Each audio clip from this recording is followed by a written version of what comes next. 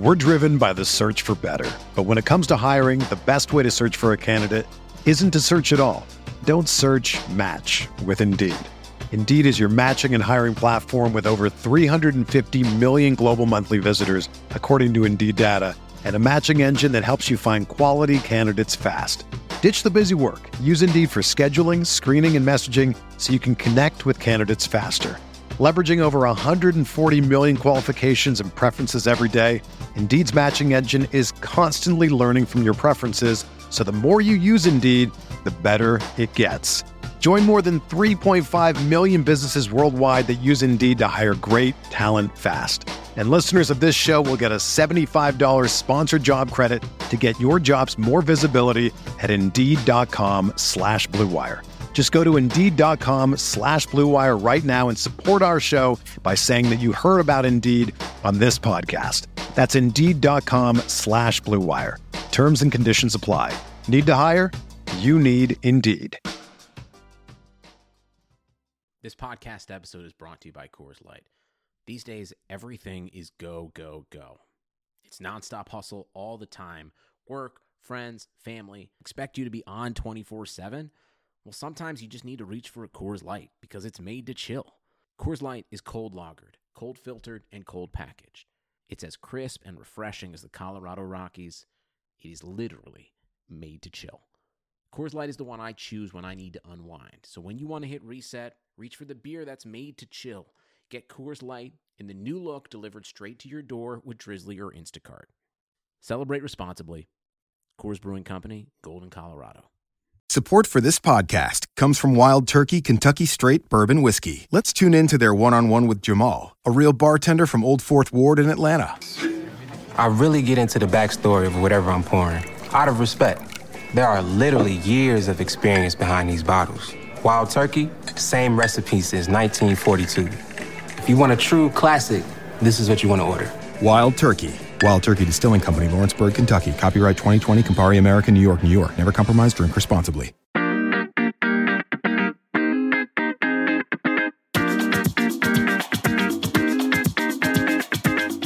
This is the RotoWire Fantasy Football Podcast. Here's your host, John Halpin. Hi, everybody. It's John Halpin. Welcome to the Friday, August 11th edition of the RotoWire Fantasy Football Podcast, sponsored by Yahoo Fantasy Football. My guest today is Michael Salfino from Yahoo Fantasy Sports. He writes for the Wall Street Journal. He hosts the Breakfast Table podcast with Yahoo's Scott Pianowski, who was on here, I think, a week or two. Somewhere recently, Scott was on with me. So, as everybody knows, I mentioned a few times, Mike, I prepare notes before these shows. We're recording this at 3 o'clock Eastern on Friday afternoon, and about 2 hours before we started, basically the notes, I just threw them away. All hell broke loose today. Right? What is going on? Crazy. Why are there trades in the NFL now? On top of the big news. Which we were kind of expecting, but obviously not this extreme. No. But you know, a hat tip to Chris Carter, I guess, for having information. And shame on you, Jerry Jones, for making fantasy in this window of the last week or so. I was off of Elliott for the suspension risk the whole draft season, which for us starts like pretty much like months ago, right? So, but for most people, it hasn't even started yet.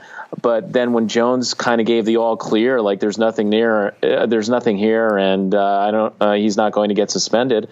I took that as kind of gospel. I figured who would be more plugged in than Jerry Jones at this point? Right, exactly. So yeah, I drafted him. So my one share is a $25 MFL. Okay, and that's like fifth pick. The fifth pick, and you're still so right now. Where if you're in a your typical 12-team 2 running back league draft, what are you doing with Ezekiel Elliott? Where you're going to miss? So it's a 6-game suspension. Their bye week is in week 6. So of your 13 regular season fantasy games, you're going to lose 7. That's right. I mean, what do you do with this guy? You can't take him in the first 3 rounds. I mean, I guess you could take him in the 3rd round if you're insistent on taking a running back in that spot. But one of my favorite guys in that spot was Sammy Watkins, who I want no part of now with, in the LA desert wasteland. of Jared Goff. So that was one of my go-to moves there, along with Travis Kelce.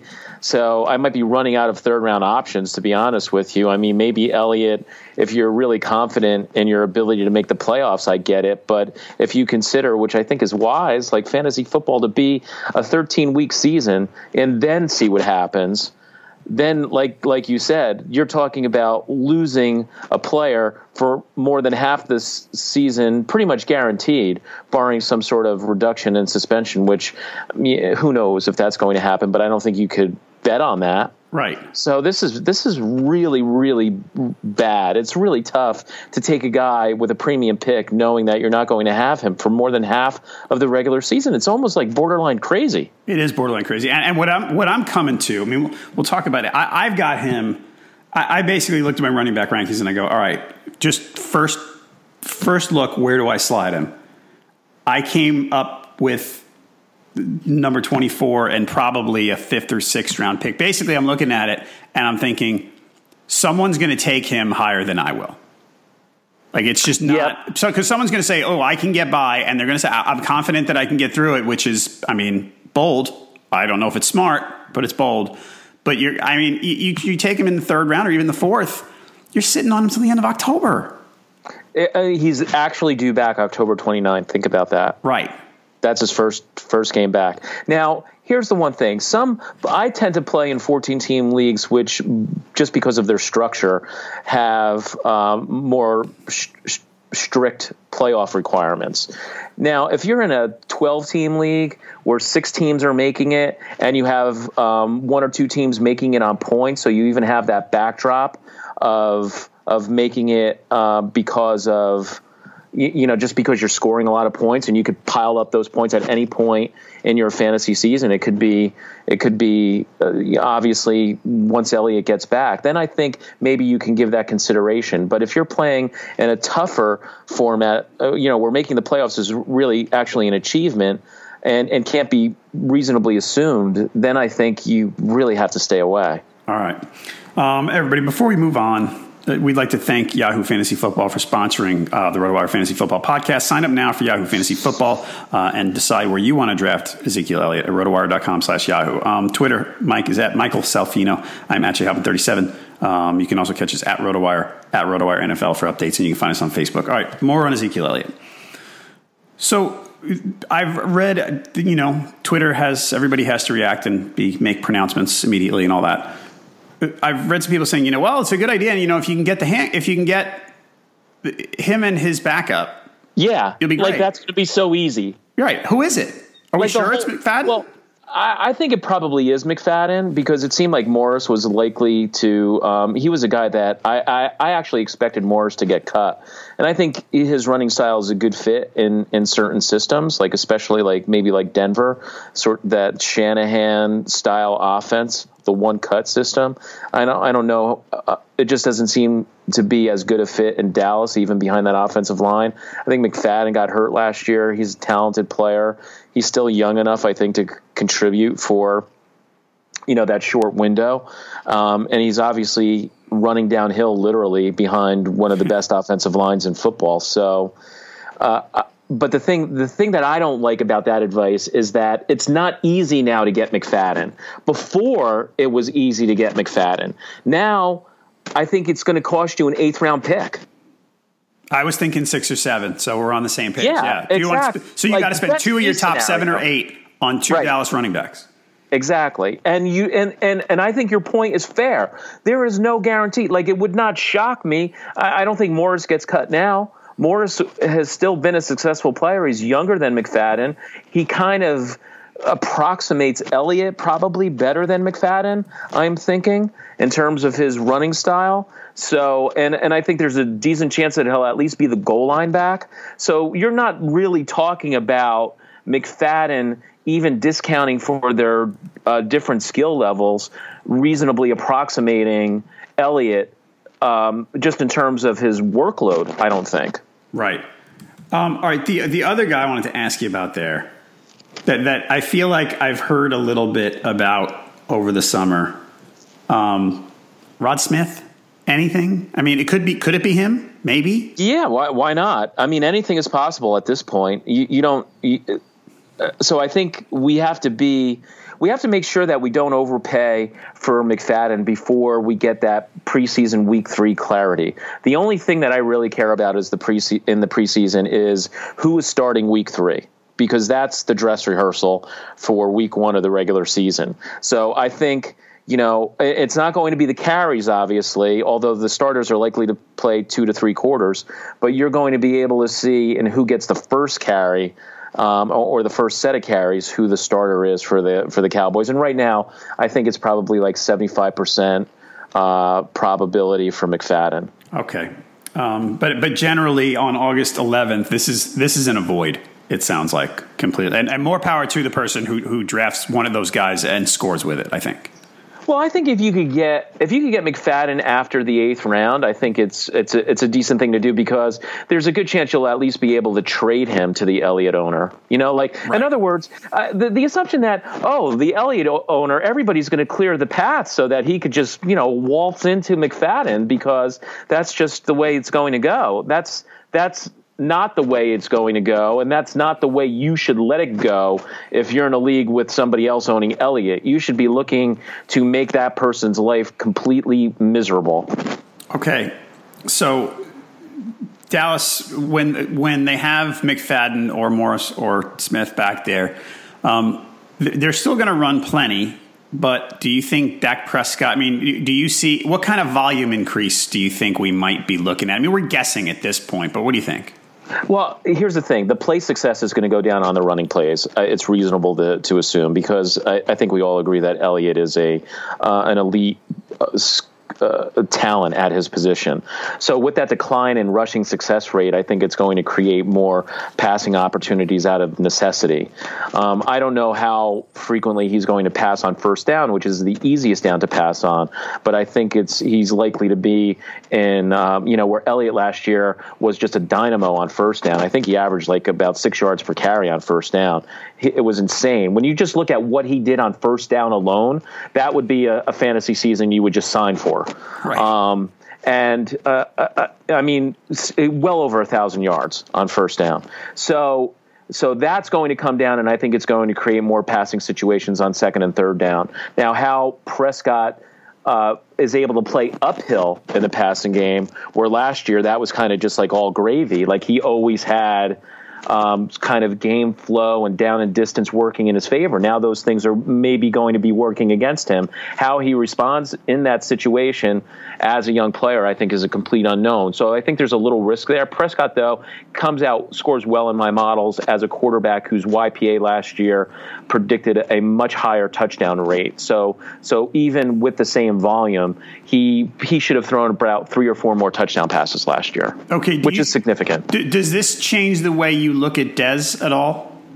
Dez is a player. I just did my wide receiver model for Yahoo, and you can just search Salfino Yahoo, and you could get these articles, which are also on Roto Arcade, and they're part of the Yahoo Fantasy Football Draft Package. But what I did was I did relative yards per target. So you get the yards per target of the wide receiver, and you get the yards per target for all the receivers on the team, and then you just compare that receiver to all the other receivers, and then you get like a plus or minus number. Right. And Dez performed poorly in that statistic last year. He was underwater by about 0.4 yards per target, which doesn't sound like a lot, but when you know the way Bryant is deployed, this stat tends to favor the players who are more apt to get plays downfield, and that's Bryant. Right. So actually there's a bias in his favor, and he's still underwater. It's not like Edelman, right, who we expect to perform poorly in that, because all of his targets are short. They're basically like long handoffs. So Bryant, given the fact that he's a downfield receiver, scoring poorly in that stat is something that really gave me pause at his ADP. So I think I'm after that analysis, I'm off Bryant where he's going, which is kind of, I have him at 19th overall. Where do you have him? I have him, let's see, overall. I always fumble with the overalls because after the first round, I never look at them. But I have him 21st. So pretty okay. Yeah. So somewhere in that range. You know, I here's the thing. I love Dez. I really want to take him, and everybody who owned Dez last year had a tough sledding for most of the year with him, where he was annoying. But anybody who made it into the championship game with Dez Bryant won their league. So you know, that's the last memory of Dez Bryant. And for many of us, like, he completely salvaged what seemed like a certain defeat because he was the last game, I believe, that week as well. So I do have a natural bias in Dez's favor, but his performance last year, for whatever reason, was lacking. Got it. Okay.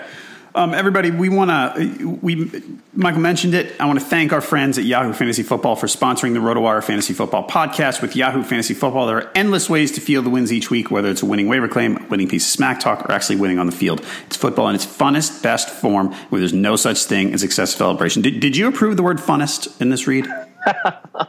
No, I did not. That is not a word that I would have chosen. But you did a really good job selling it, though. Was Pianowski? Did he do that? Do you think? I'd be shocked. All right.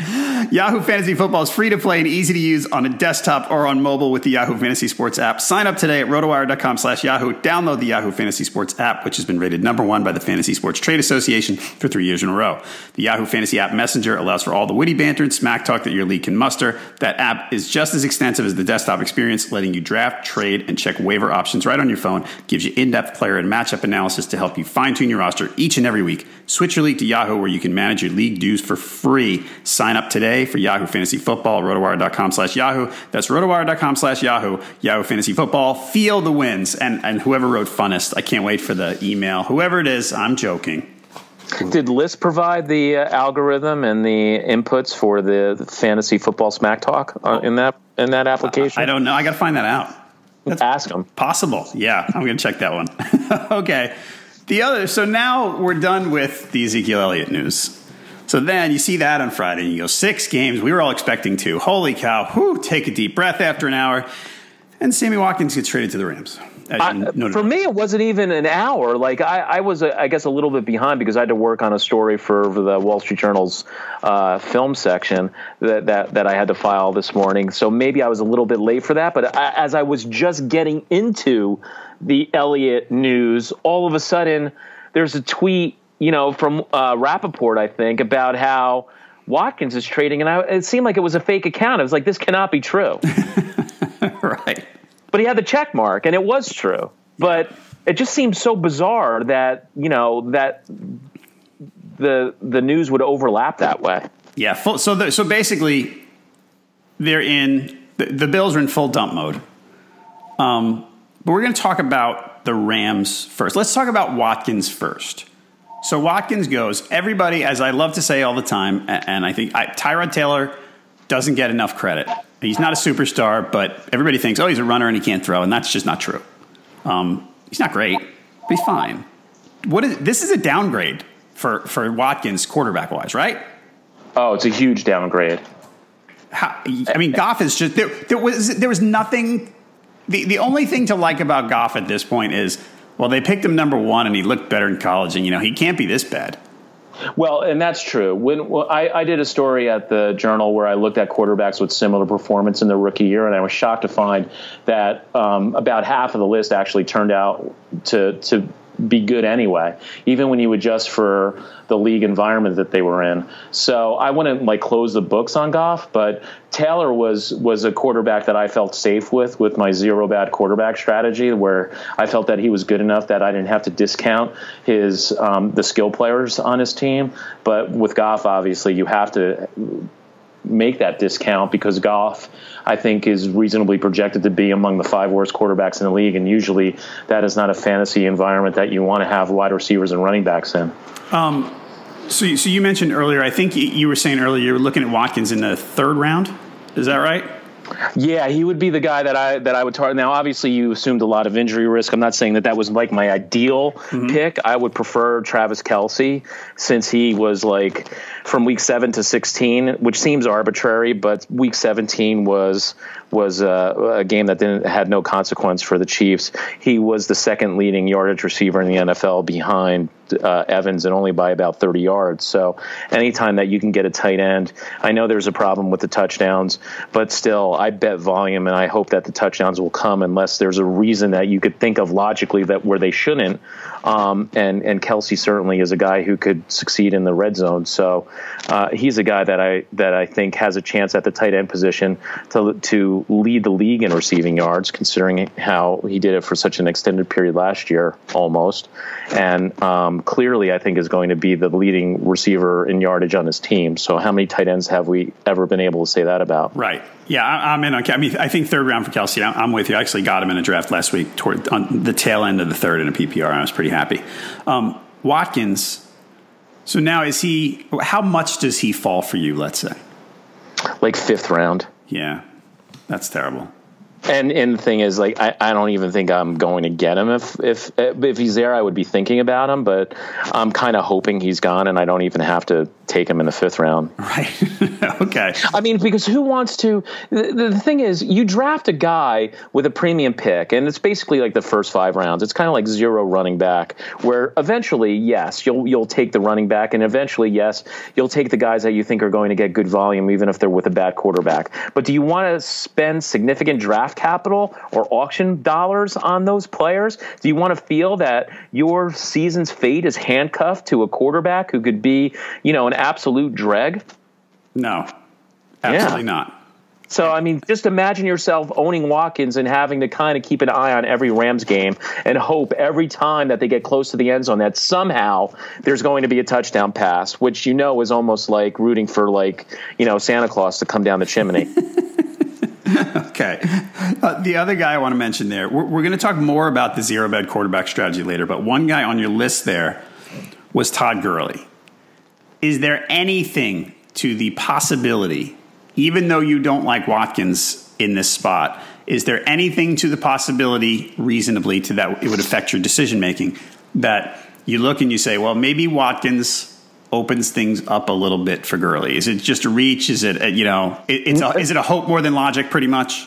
I think there's logic there. I think that the chances of an 8-man box go down with Watkins on the field.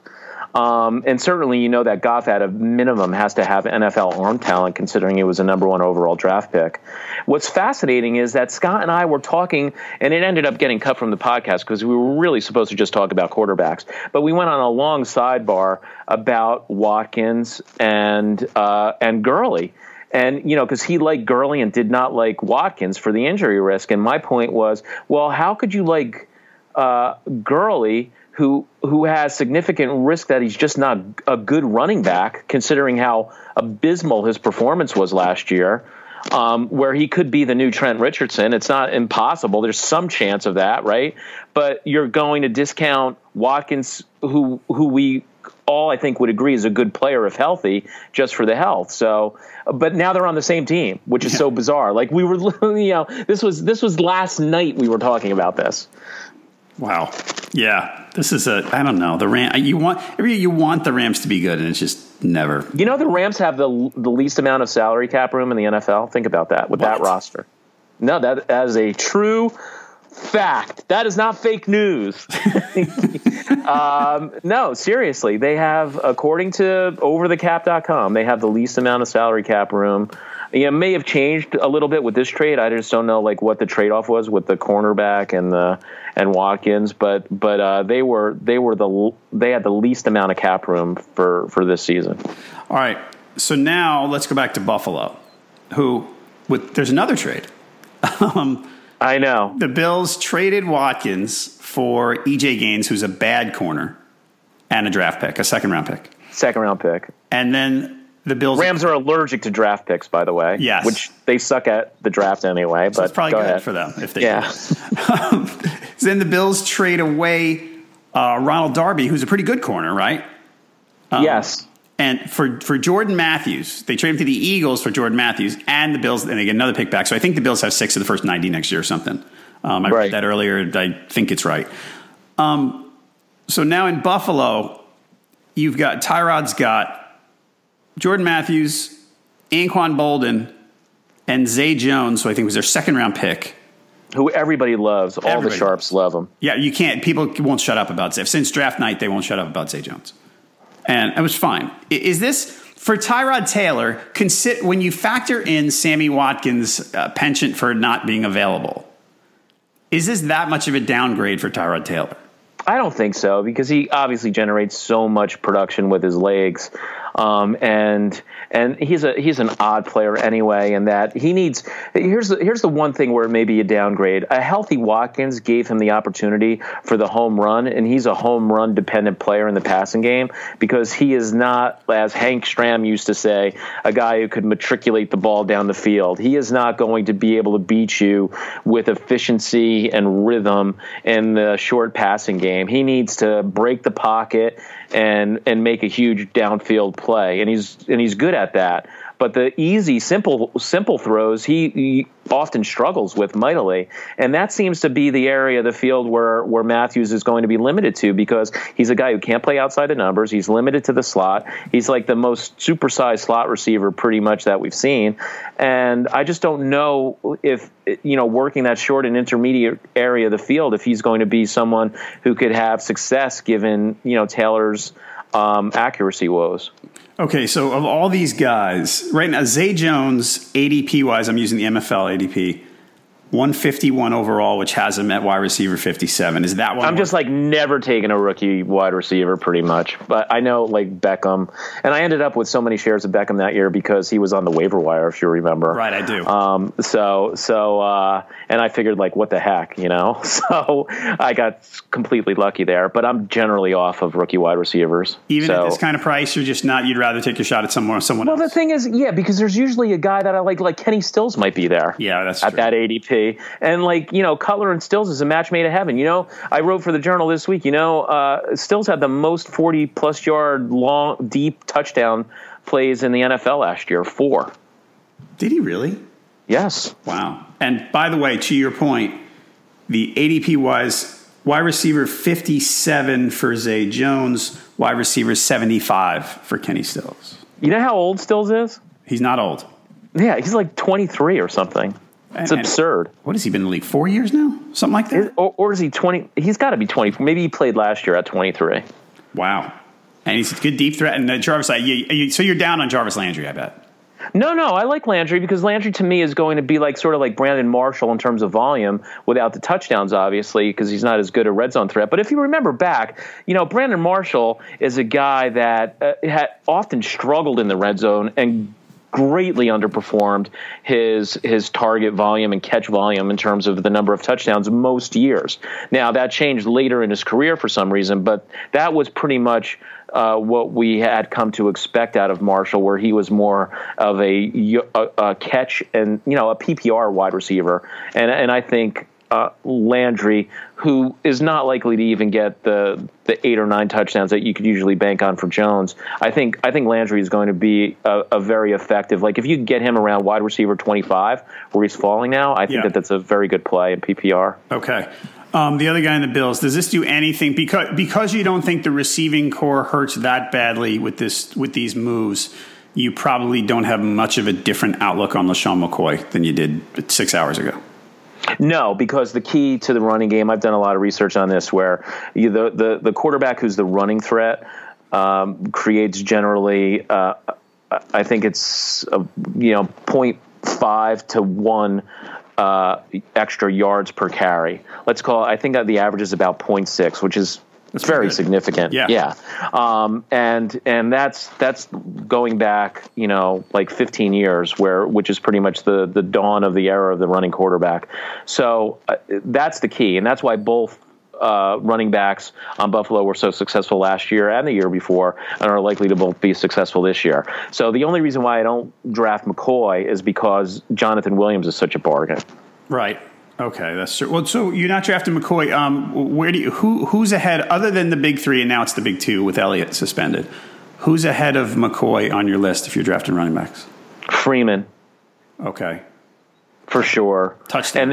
And then McCoy would probably be next for me because I'm not a Melvin Gordon fan at all. I think Gordon's ADP is borderline insane, given that, I mean, has there ever been a guy in the history of fantasy football who has been a consensus first-round pick in his third year and has never averaged 4 yards per carry at running back? I mentioned this to someone a couple weeks ago that I feel like I like the volume, and I think that maybe he'll get better, but we're banking a mid first-round pick on a guy with a 3.9 yards per carry last year, and we're all so excited that he had it. So yeah, I'm with you.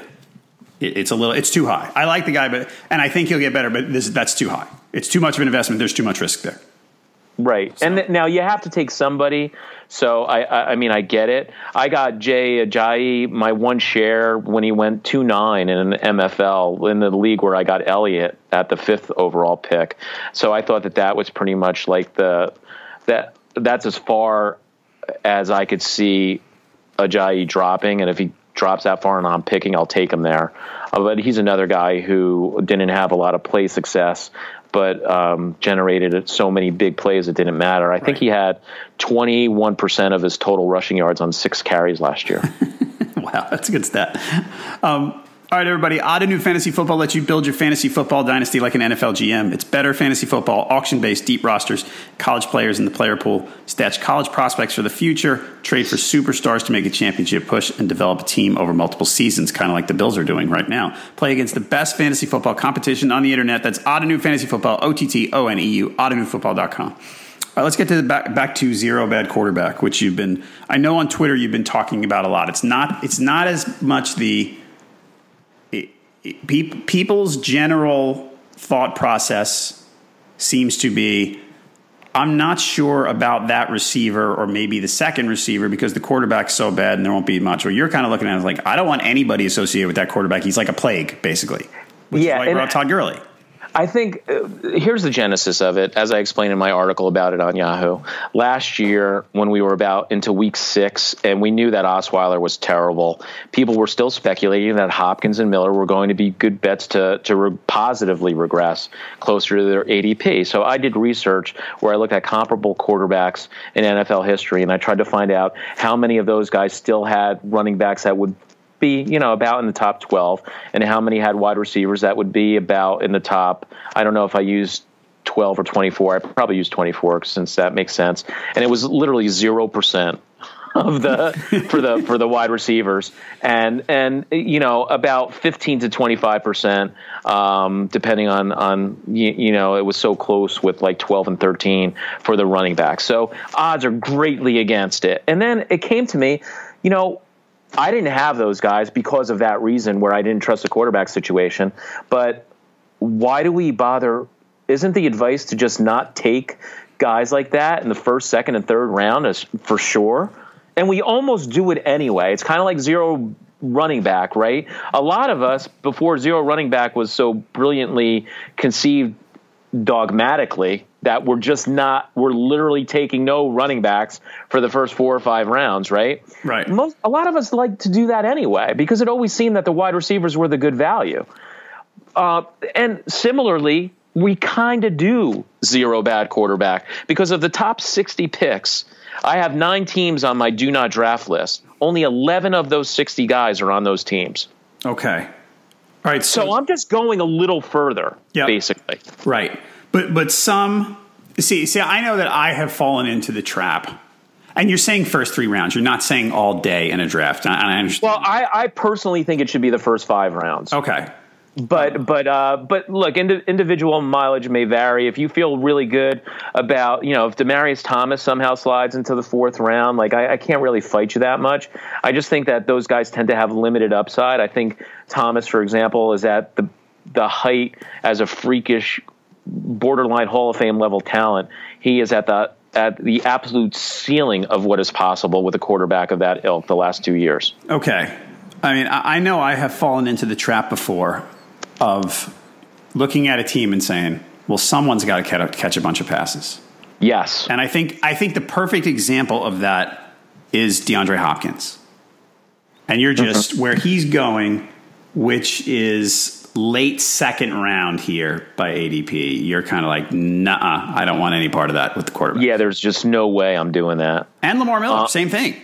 Yeah, and here's the thing. You talk about the targets, right? And then a lot of people don't like a guy like Michael Thomas because they'll be like, well, he's only going to get 125 targets. But those are Drew Brees targets. Yes. So let's be realistic, right? What is a Drew – if you were to sort of, put a value on a Drew Brees target versus like a, Brock Osweiler target, what would the difference be? Like how many targets would you need from Osweiler for your receiver to equal the 125 that Thomas is going to get from Brees? 225? I was going to say 1,000, but yeah. Right. So okay, and that's an extreme example, but the point holds even as we get further down. Like Joe Flacco, how many Joe Flacco targets equal 125 Drew Brees targets? I would say like 165 at a minimum, right? I agree. I think Ballpark, you're right. back of the napkin. Even though he's a winner.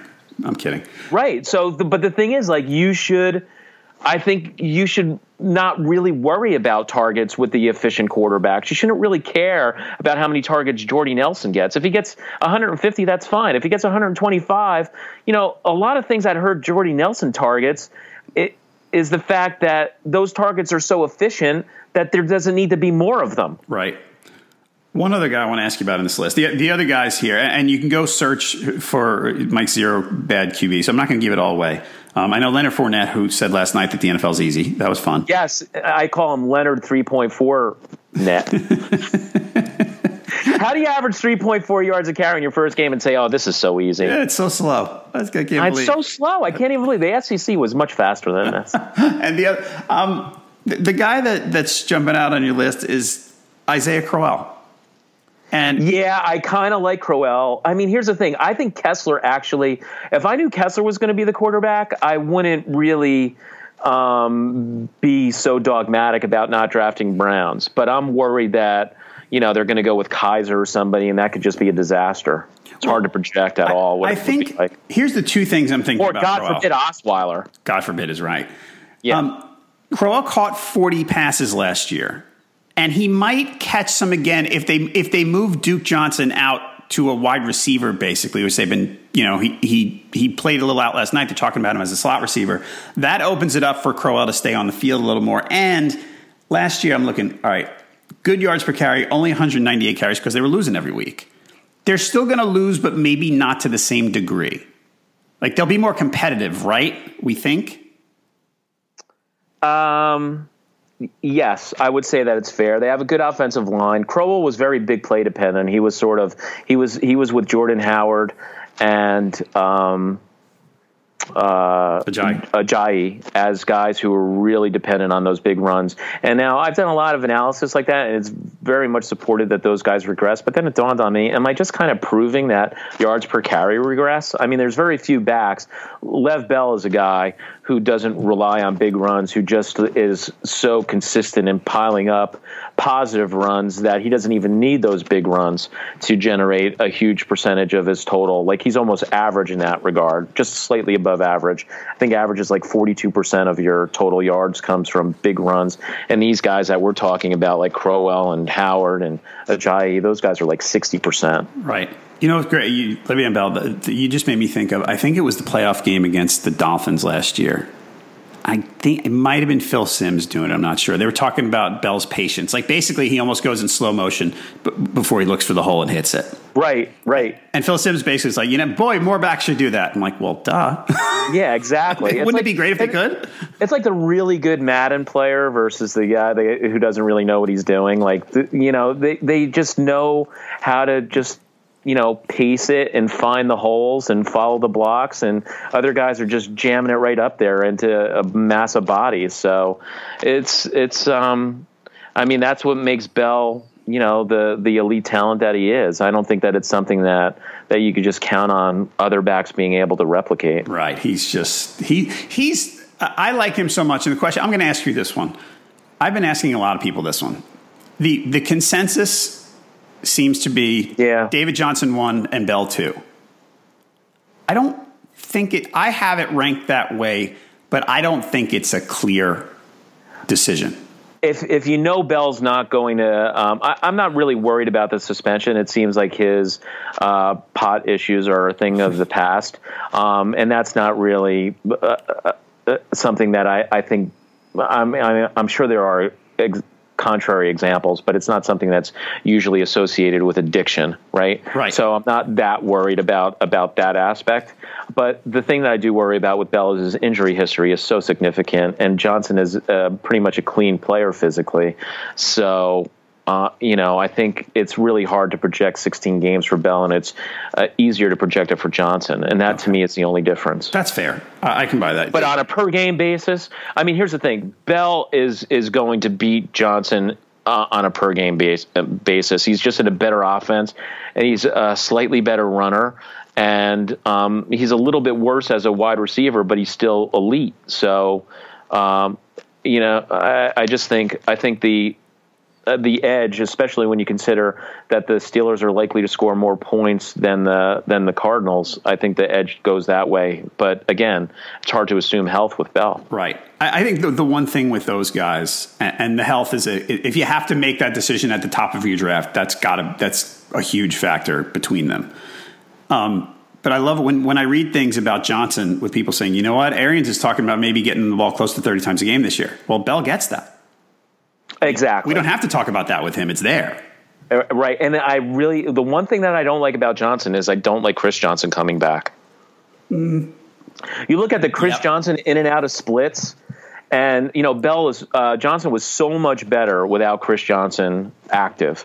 But when he was active, Chris Johnson is a player who's had enough success in his career that the coaches are going to feel like they have to give him something to do. For Chris Johnson. We thought he was dead a few years ago. Then he came back and had a handful of decent games. But didn't you, as a David Johnson fan, didn't your heart kind of sink a little bit when you saw that Chris Johnson signed with the Cardinals? Yes. Weren't you just like, why? You're right. He's going to come back to the person who had David Johnson 2 years ago who thought he scored. I drafted him in a league. I think in one of the flex leagues, I drafted David Johnson maybe the 10th round. And then about week 8, I said, all right, I can't do this anymore. And I cut him. Oh, yeah. I had him in the Stopa League the whole year. And we have absurdly short benches. But that was a team that I did with Davis Maddock. And I got to give Davis credit because Davis was saying in May, he was like, David Johnson is a championship winner. And so we kept him the whole time. And we did make it to the championship, where we lost in heartbreaking fashion, but we kept him, in other words. He did show enough where you were like, if this guy ever got a chance, because he showed it right away, but then he didn't get a chance for a long time. Right. And he was because of Chris Johnson. And you're right, at the end of that year, he went completely bonkers. Oh, it was absurd. Yep. What was it, a Sunday night at Philly? Was that the big game I'm remembering?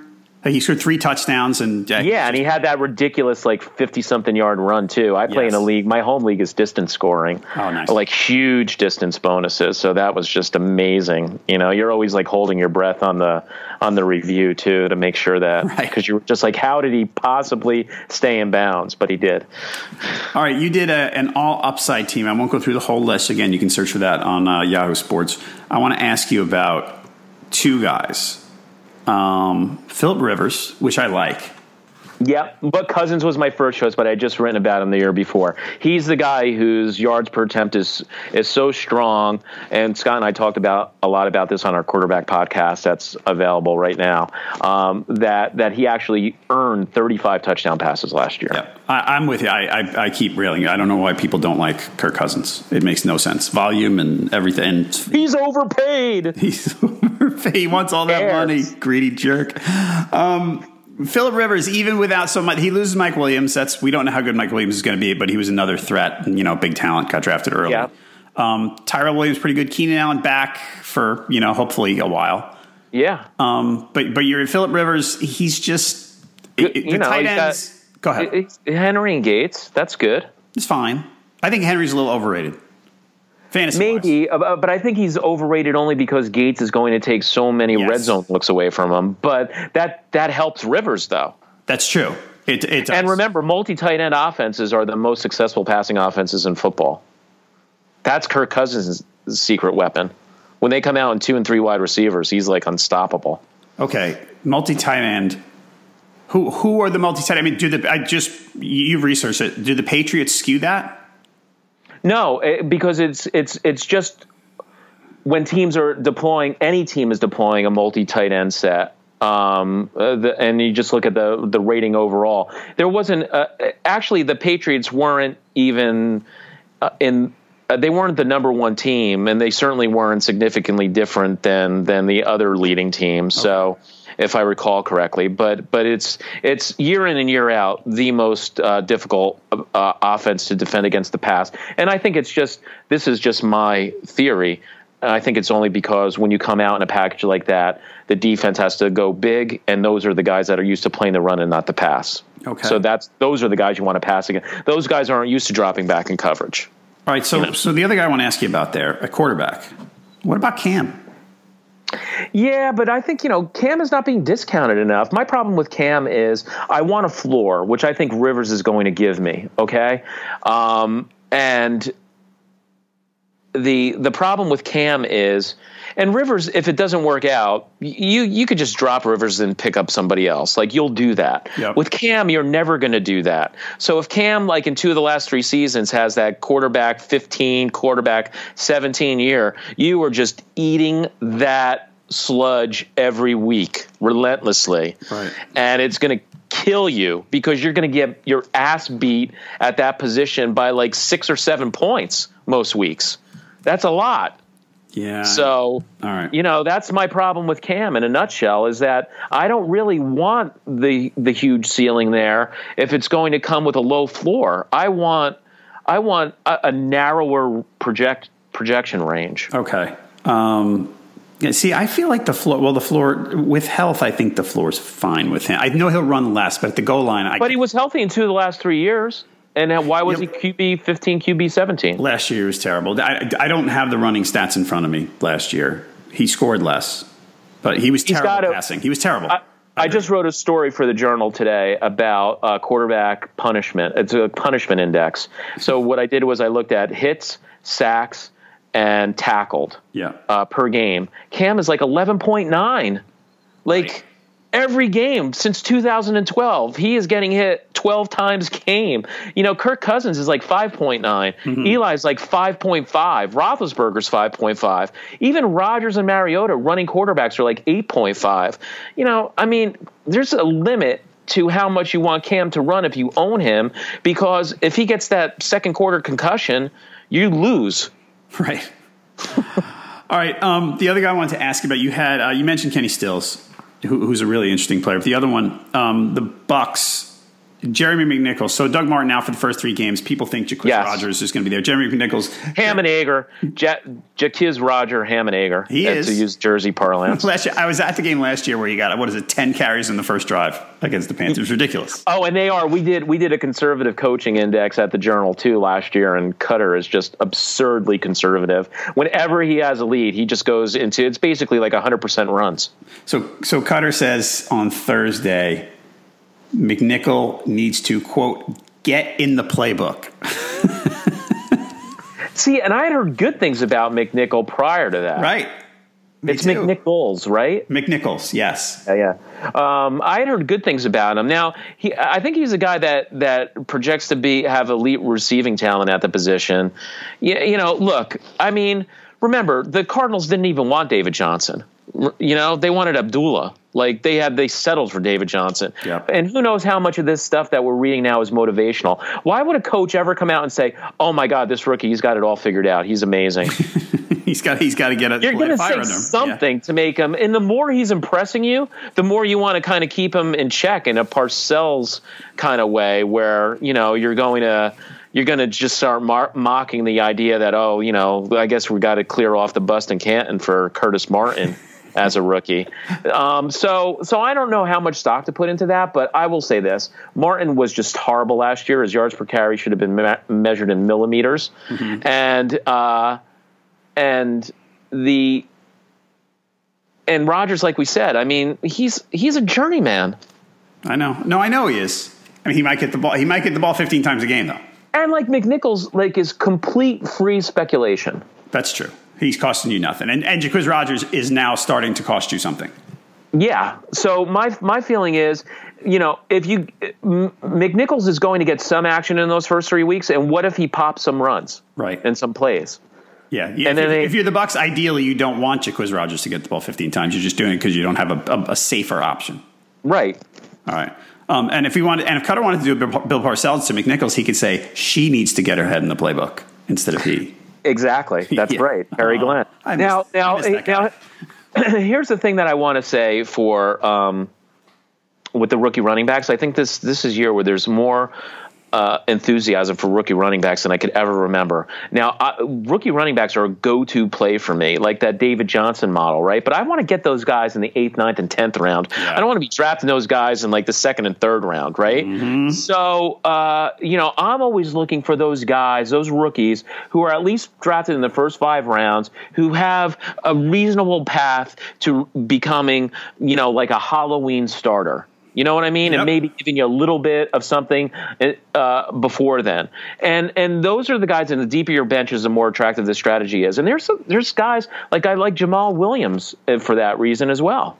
Because it's possible there, and there you could see the downside with Ty Montgomery. Even if you don't want to do it. Right. Like, it doesn't matter if we think it's a good idea. It doesn't matter if it even is a good idea. Mike McCarthy doesn't want to play that way. Right. You can just tell. All right. The rookie running. We're going to talk about one in a minute. But first, we recommend that you go to fantasysportsmarkets.com. Fantasy Sports Markets has the best DFS contests available with cash awards, big bonus prizes every day. As always with Fantasy Sports Markets, there's no salary caps. You draft who you want on your roster. Try the free-to-enter preseason football contest. The prize is a copy of Madden 18, which we talked about earlier. Register today. Enter the promo code ROTOWIRE to get $15 in promotional credit towards your contest entries. It's available to all U.S. residents. Go to fantasysportsmarkets.com today. All right. We're going to hit on some news from the first 2 days of preseason games. We had one game on Wednesday and a handful, 6, 7, whatever it was on Thursday. I'm not going to talk about the Hall of Fame busts for Kaiser and Mitchell Trubisky. Yeah. Did you? Okay, exactly. And Dalvin Cook. And did you watch Trubisky? Fournette, 3.4 net. 3.4 net. I like that. That's a good one. Did you watch Trubisky? What highlights? I watched highlights.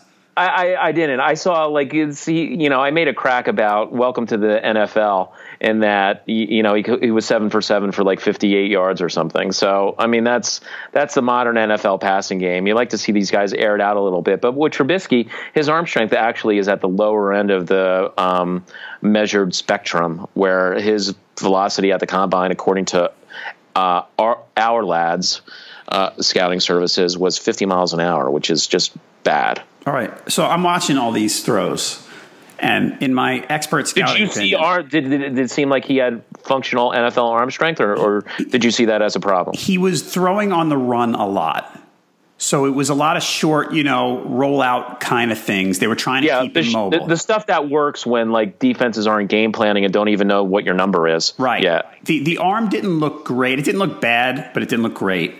But I felt like I'm watching this guy and I'm saying, look, I am not far from a quarterback mechanics expert. A lot of throws off the back foot. Like, I'm watching this guy going, he just doesn't look like he throws the ball well, not just the arm. But you said the arm strength is not great, and it looked to me like he was throwing all arm on a lot of passes. Right, and that's the thing. Like, if you're Aaron Rodgers or Brett Favre, you could get away with that. But if you don't have elite arm strength, you can't. So I don't know. I was a little. I know everybody was going a little crazy last night because he was efficient, but it didn't. I watched him. Howard, by the way, is the guy to avoid the most in this whole zero bad quarterback strategy, right? Because just because he popped last year, it still means his odds of popping this year are at best 25%. All right, another rookie. You talked about rookie running backs. I'm going to talk about a couple. Samaje Perine. Now, you don't want to go. Didn't he have bad reviews in camp for like not being able to pass block or something? Wasn't that a huge problem? Last week there was talk in camp about him holding on to the ball and having blocking issues. That's not good. That's not good. So last night I read this. I did not see it yet. Fumbled, dropped a pass, and missed a block. I mean that's a death sentence. That's a triple crown. It is exactly week 1. It's just death for a rookie running back. It's almost like the coach is like, son, go sit down for a while. I think Rob Kelly is going to be the guy again, and he's barely costing you anything. And at some point, Chris Thompson, Gruden likes him so much that last year we heard on the broadcast with his brother that he has to remind himself every week not to give too many touches to Thompson because he wants to so badly. Right. Maybe at some point he's going to be like, why not? Why should. not do this? Yeah. Yeah. But Kelly, I'm a little mad about this development now with Perine because Kelly, he was someone I was looking at. I'm going to grab him in round 10 and just be happy and see. Hopefully it works out. Right. Yep. These guys are being saved from themselves. But Kelly is, let's see. I got him about He's like an 8th rounder now. I'm actually looking at him on MFL. He's a 12th rounder. So everybody, if you draft this weekend. Now it depends though, because remember all those quarterbacks are moved up, and usually we're not taking them. So you almost have to add like 2 rounds to once you get past a certain point, because no one's taking those. Although I guess the averages might be higher in an MFL format, right? Those quarterbacks are not being taken nearly as high. All right, next one. This has to do with the rookie running back. Report from the Cincinnati Enquirer. One of the beat writers said Jeremy Hill could start all season. Yeah, I know. Mixon's another guy who had his place in Canton already. There's like 3 Hall of Fame running backs who haven't even had an NFL carry yet, according to Anderson's Twitter. I've been so anti-Mixon. Not anti-Mixon, but the price. What is he guaranteed to do? No, I don't know. Catch passes, maybe. No, Gio Bernard's maybe there too. Bernard's back. Like, he's not even – we thought he was going to be pupped for 6 weeks, I thought. Right, and he's back. Yeah. And Mixon is going in, round 3 in some cases. He's not going to be the goal line back because Hill is actually really good at that. Right. And I mean, the guy, and I'm not just talking touchdowns. I'm talking about efficiency. I agree. I know. And he's someone, 29 touchdowns in the first 3 seasons? Yeah. And I'm supposed to expect he's going to disappear. No. They're going to give him, you know what's weird about it? How many teams in NFL history have had 3 second-round draft picks at running back that they've drafted? And that's so bad. It's so bad that they did that. So, but I think the lesson for us is they're probably going to play all of these guys. Right. As long as Gio's healthy, which, hopefully he is, then yeah, you're right. So yeah, I don't know. But Hill's another one who you could still get at a discount. Yeah. I mean, Hill is going extremely late. 55th at running back and 156th overall in MFL. Yeah, and I actually did this. This is going to be an article at some point, so I don't want to give it all away. But I tried to figure out like what the value is in the roles. So I won't give away my methodology, but basically it was if you're the first and second down running back, that's about 73% of running back value. Third down running back in PPR is about 13.5%. Same thing with goal line back. All right. So I think we overrate third downs, underrate goal line. We hear third down back. We go, that guy's useful. Down. Yeah. Yeah. Last thing, you went to Jets camp Thursday. How'd that go? What'd you see? Anything interesting? Well, I was there for a story. I was supposed to talk to Josh McCown, his first story on play calling. And I didn't even get him because the quarterbacks aren't coming out now until Tuesday. So it was a total waste. But I was really impressed where when I was walking out into the field, like I had to stay back because I had to do a little bit of work before I went out there, and they were doing their 7-on-0 drills basically. But McCown's arm strength I thought was surprisingly good. And Hackenberg showed good arm strength, but literally missed like 6 receivers in a row with nobody even defending them. I'm not kidding. And it was like the air drills with the guys waving brooms at the combine. Not even that, because there was nobody waving a broom, and he was still missing them. And Petty was just, he's got subpar arm strength, at least compared to those 2 guys. All right, so Josh McCown actually, until recently, I heard he moved back to Texas, but he before he went back to the Bears a few weeks ago, a few years ago, he was assistant coaching at a high school south of Charlotte, which is literally down the street from my house. He sounds like a coach. I've heard him on the radio. Yeah. And you could tell he's going to be a future NFL coach. I'd be shocked if he wasn't. And his kid was my friend's son's quarterback on his Pop Warner team. His kid is a lefty, actually. He was a pretty good quarterback, but he's only like 8th grade. Anyway, tangent there. But when the people at the Panthers have told me that Josh McCown, in the years that they've been there, when they do pick up basketball games and things like that, Josh McCown is the best basketball player that's been around there. Like, he's a freak athlete. Yeah, he really looks like it. Like, he did not look 38 at all. Right. So, yeah, I've seen him, reverse dunks and stuff. Really interesting because sometimes quarterbacks can be kind of stiff, and he is totally the opposite of that. Yeah. Right. But, it's not going to matter because there's nobody for the Jets to throw to. So Robbie Anderson, as I said earlier, someone's got to catch the ball. Safarian Jenkins, come on, give me some. Yeah, Safarian Jenkins did look like a Frankenstein out there yesterday. That guy looks like a refrigerator with a head on it, running patterns. Remember when we all thought he was going to be awesome when he was a rookie? He looks awesome. He just doesn't play awesome. All right. Now that we're talking about the Jets fantasy players, I think it's time to wrap it. Hey, man, this was fun. Thanks a lot, John. You're welcome. So listeners to this podcast can get a free 10-day RotoWire trial, rotowire.com/pod, no credit card required. That's going to let you check out nearly all the features on the site. Again, rotowire.com/pod. Mike, thanks a lot.